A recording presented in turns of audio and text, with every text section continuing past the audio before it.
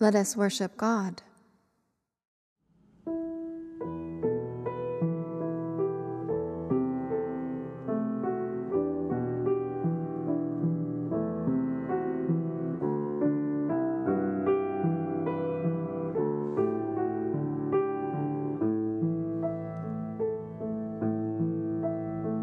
Return to God with all your heart, the source of grace and mercy. Come seek the tender faithfulness of God. Return to God with all your heart, the source of grace and mercy.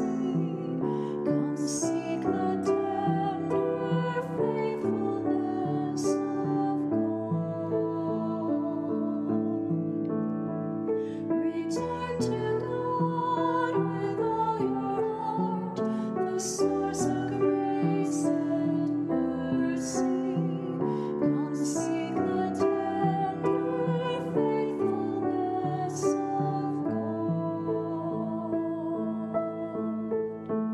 Return to God with all your heart, the source of grace and mercy.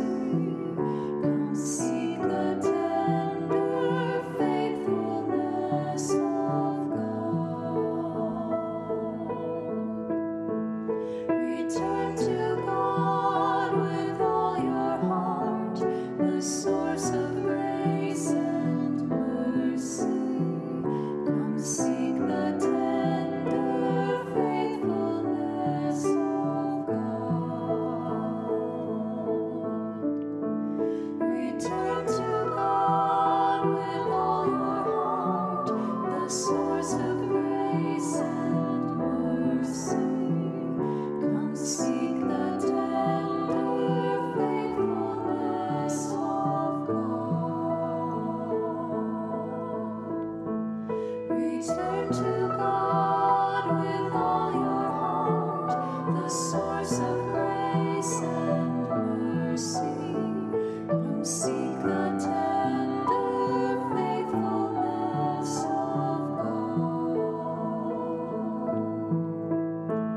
Return to God with all your heart, the source of grace and mercy. Come seek the tender faithfulness of God. Return to God with all your heart, the source of grace and mercy. Come seek the tender faithfulness of God.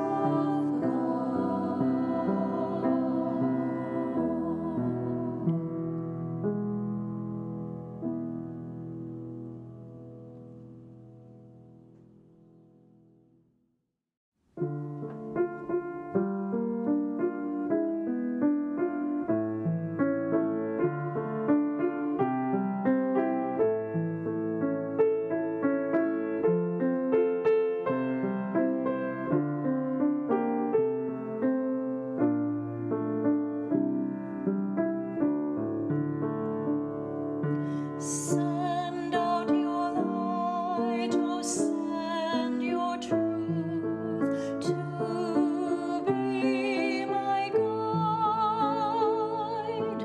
Then let them lead me to the place where you reside. Send out your light, oh, send your truth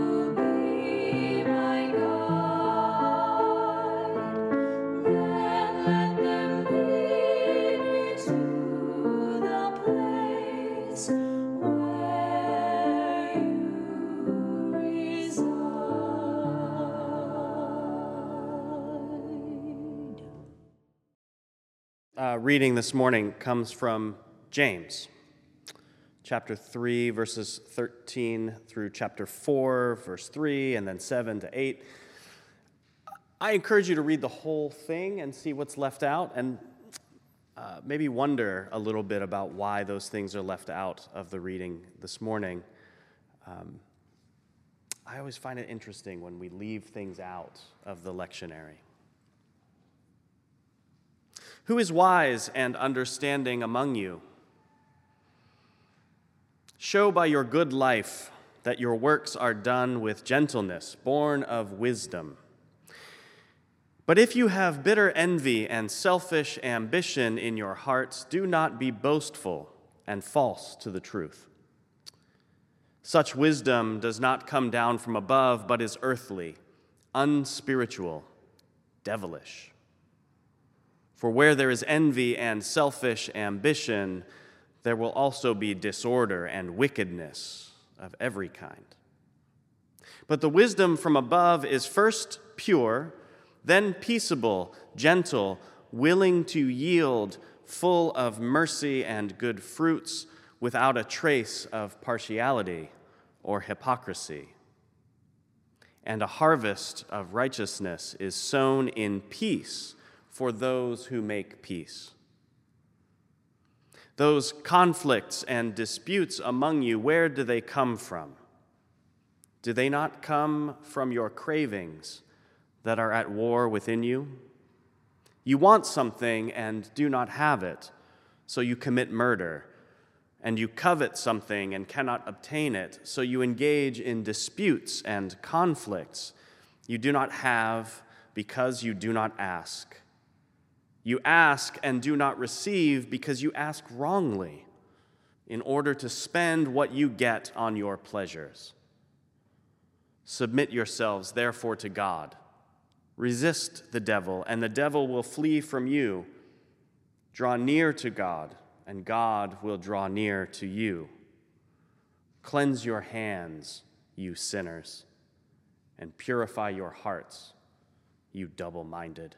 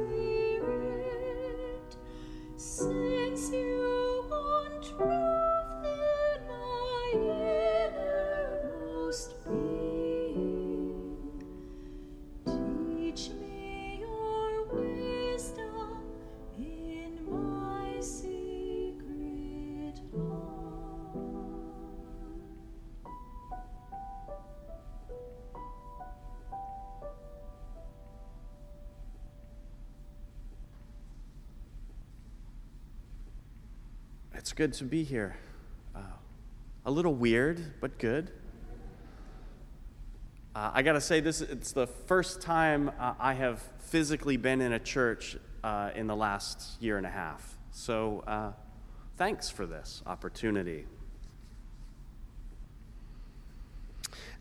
I don't know about you, but I've been noticing lately that the season is changing from summer into autumn.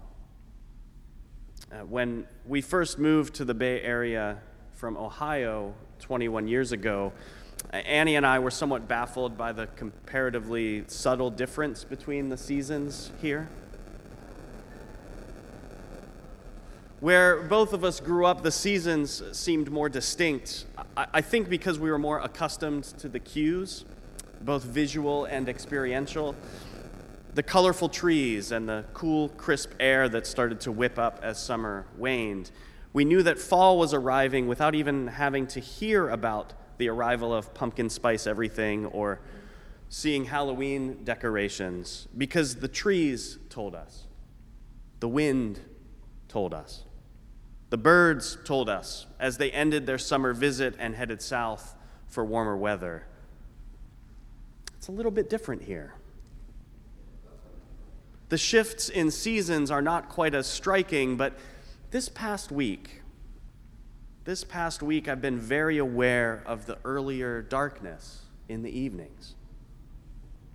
Maybe you've noticed this as well.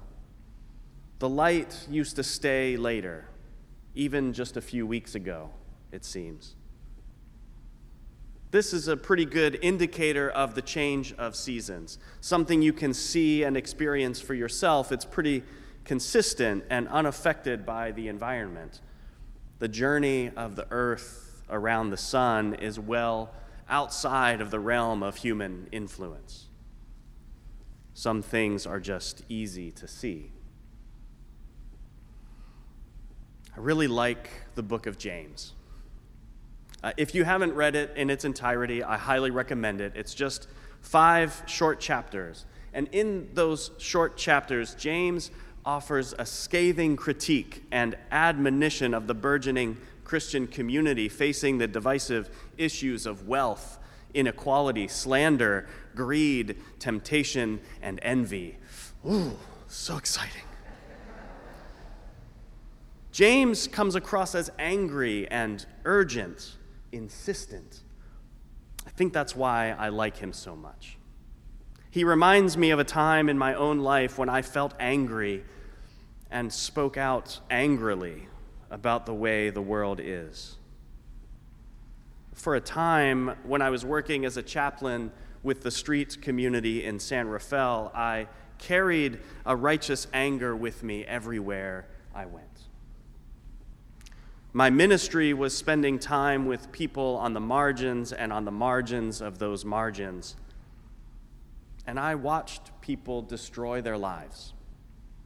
I watched them destroy each other's lives. I watched them get crushed under the weight of the world, betrayed by a system that professed wanting to help, but ultimately couldn't eliminate poverty and homelessness while simultaneously creating it.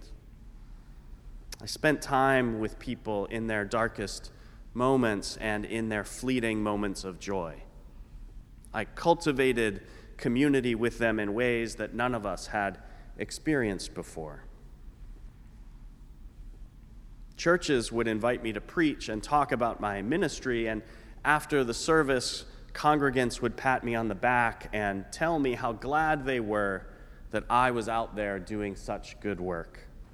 They would tell me how they could never imagine spending time with those people. So yeah, I was angry because every one of those churches still claims to follow Jesus. We read the same Bible, but they couldn't imagine doing what I was doing. Wow, just writing these few sentences about it, I can feel that old familiar feeling of righteous anger. The power, the loneliness that comes with it, the desire to convert and convince, the need to demand more of everyone else. It was a particular time, and I read James frequently during that time. I read it to justify my feelings toward the ones I felt were hypocrites, and my anger leaked out all over the place.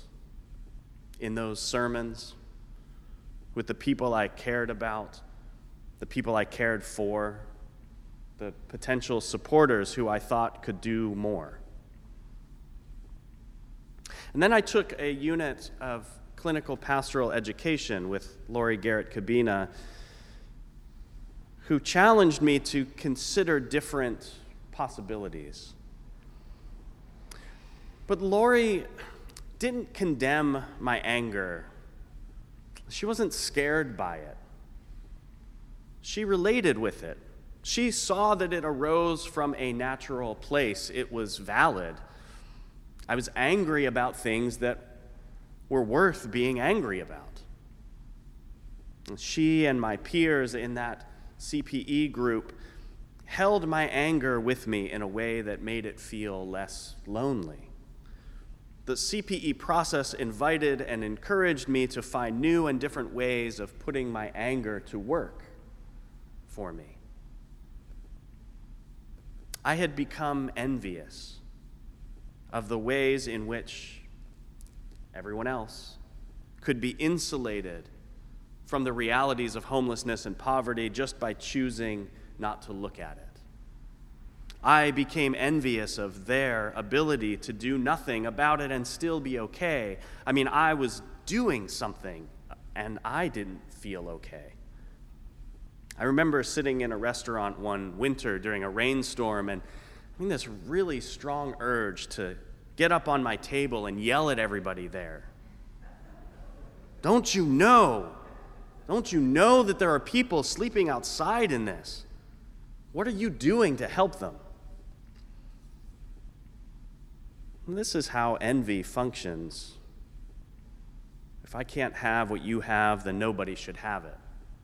Or as Frederick Buechner says, envy is the consuming desire to have everyone else be as unsuccessful as you are. I might change the word unsuccessful to miserable.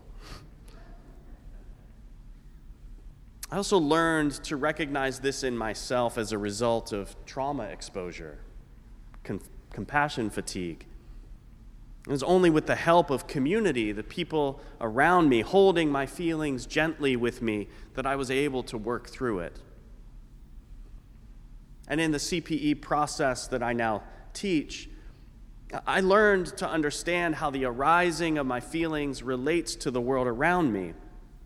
The events of the world near and far, these things that I have no control over, give rise to feelings inside of me, and my expression of those feelings, my use of those emotions, these things that I can control, shapes the world around me. As surely as the earth revolves around the sun, I will feel things. This is what is difficult for me about preaching on James. I feel like he says everything pretty perfectly already. And I can see in my own life and ministry the ways in which I've fallen into the very traps that he identifies, even while imagining myself outside of them. But the wisdom from above is first pure, then peaceable, gentle, willing to yield, full of mercy and good fruits, without a trace of partiality or hypocrisy, and a harvest of righteousness is sown in peace for those who make peace. Those conflicts and disputes among you, where do they come from? Do they not come from your cravings that are at war within you? You want something and you do not have it, so you commit murder. And you covet something and cannot obtain it, so you engage in disputes and conflicts you do not have, because you do not ask. Reading this, I'm inclined to relate it to other people. And I'm sure that we could all think of people in our lives and in the wider world who really need to hear this word. But then as I reflect on my own behavior, how I give up control of myself to my emotions, I know that I do not always practice this kind of wisdom. I know that I am not always peaceable or gentle, certainly not always willing to yield. I've absolutely been partial and hypocritical, and I've definitely created conflicts and disputes because of the warring cravings inside of me. Ultimately, though, if I can pay attention and notice these things as they come up, I can make adjustments to how I respond. My activity in the world out here is evidence of what I am cultivating in my inner world in here. I bet many of you probably know the song that goes, and they'll know that we are Christians by our love. We are known by what we do. We are known by how we act in relationship with other people. James is well known, infamous really, for his position on works. In chapter 1, he says, "Do not merely listen to the word and so deceive yourselves. Do what it says." He follows up on this concept in our passage this morning. "Who is wise and understanding among you? Show by your good life that your works are done with gentleness and born of wisdom." This gets taken up in the faith versus works debate that has shaped so much of Christian theology, so much of white male Christian theology. And for some reason, this debate has been an either-or debate, and I think that's because this binary way of thinking is what the patriarchy is based on. There are definitely other ways of looking at this than through the lens of an either-or binary. James himself falls into this binary frequently, and so do I, quite frankly. But wisdom is knowing that there is more than this or that. In my experience, faith can lead to works, which can lead to an increase in faith, which can lead to more good work, and on and on and on. In CPE, we practice this kind of reflective process, doing our own work, examining our feelings and motivations to better understand why we work the way we do. And it is a practice, which means it is always in process, and everyone is in a different place in that process, and we need to relate with others because that is the process. We need each other to hold our very strong, very valid feelings together. This is why mercy and peacemaking, gentleness, and a willingness to yield to others, to hear them out, is so necessary. Things are kind of polarized right now. You don't need me to tell you that. There's an abundance of knowledge and a lack of wisdom. All you have to do is scroll through Facebook or watch the news to realize that. 14th century theologian and mystic Meister Eckhart said, "Knowledge always deceives. It always limits the truth. Every concept and image does that." So it's a good thing that faith is beyond knowing. Faith is beyond concepts and images. When you pay attention, you can notice it, though, in yourself and in others. Can't you? The wisdom from above is first pure, then peaceable, gentle, willing to yield, full of mercy and good fruits, without a trace of partiality or hypocrisy. Can you tell when someone dwells inside of this wisdom, even if and when it's imperfectly lived out? And when you experience it in someone, does it help you to notice this wisdom growing within you? Does it make you want to dwell inside of it with them and to share it with everyone around you? Peaceable, gentle, willing to yield, full of mercy and good fruits, without a trace of partiality or hypocrisy, even if for a fleeting moment. To connect with others in faith, to work with each other in wisdom. And they'll know that we're Christians by our love. By our love. Yes, they'll know we're Christians by our love. As surely as the earth goes around the sun.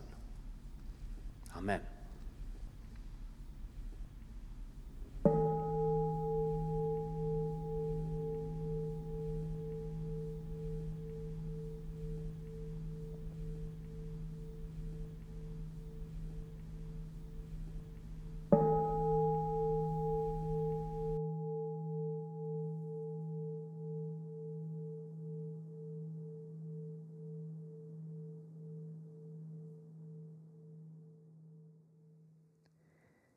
As we continue now with the prayer chants, you are invited in the silence of your hearts to offer your prayers of intercession and supplication, those prayers for the world, for those you love, and for yourself to be given to God.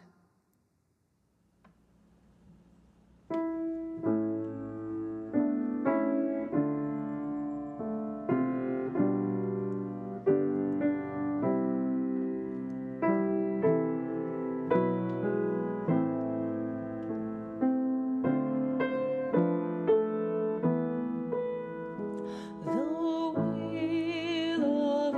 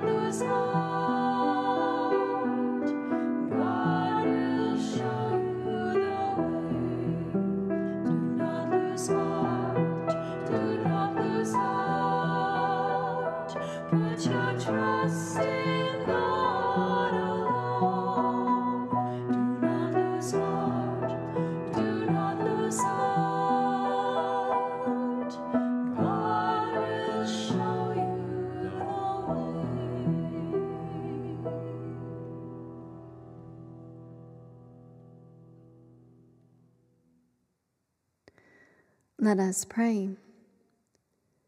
Eternal Spirit, living God, in whom we live and move and have our being, all that we are, have been, and shall be is known to you, to the very secret of our hearts and all that rises to trouble us. Living flame, burn into us. Cleansing wind, blow through us. Fountain of water, well up within us, that we may love and praise in deed and in truth. Amen. And now, may the grace of God, the good works of Jesus Christ, and that sweet fellowship and faith of the Holy Spirit be with you now and every day forward. Amen. Amen. Go in peace.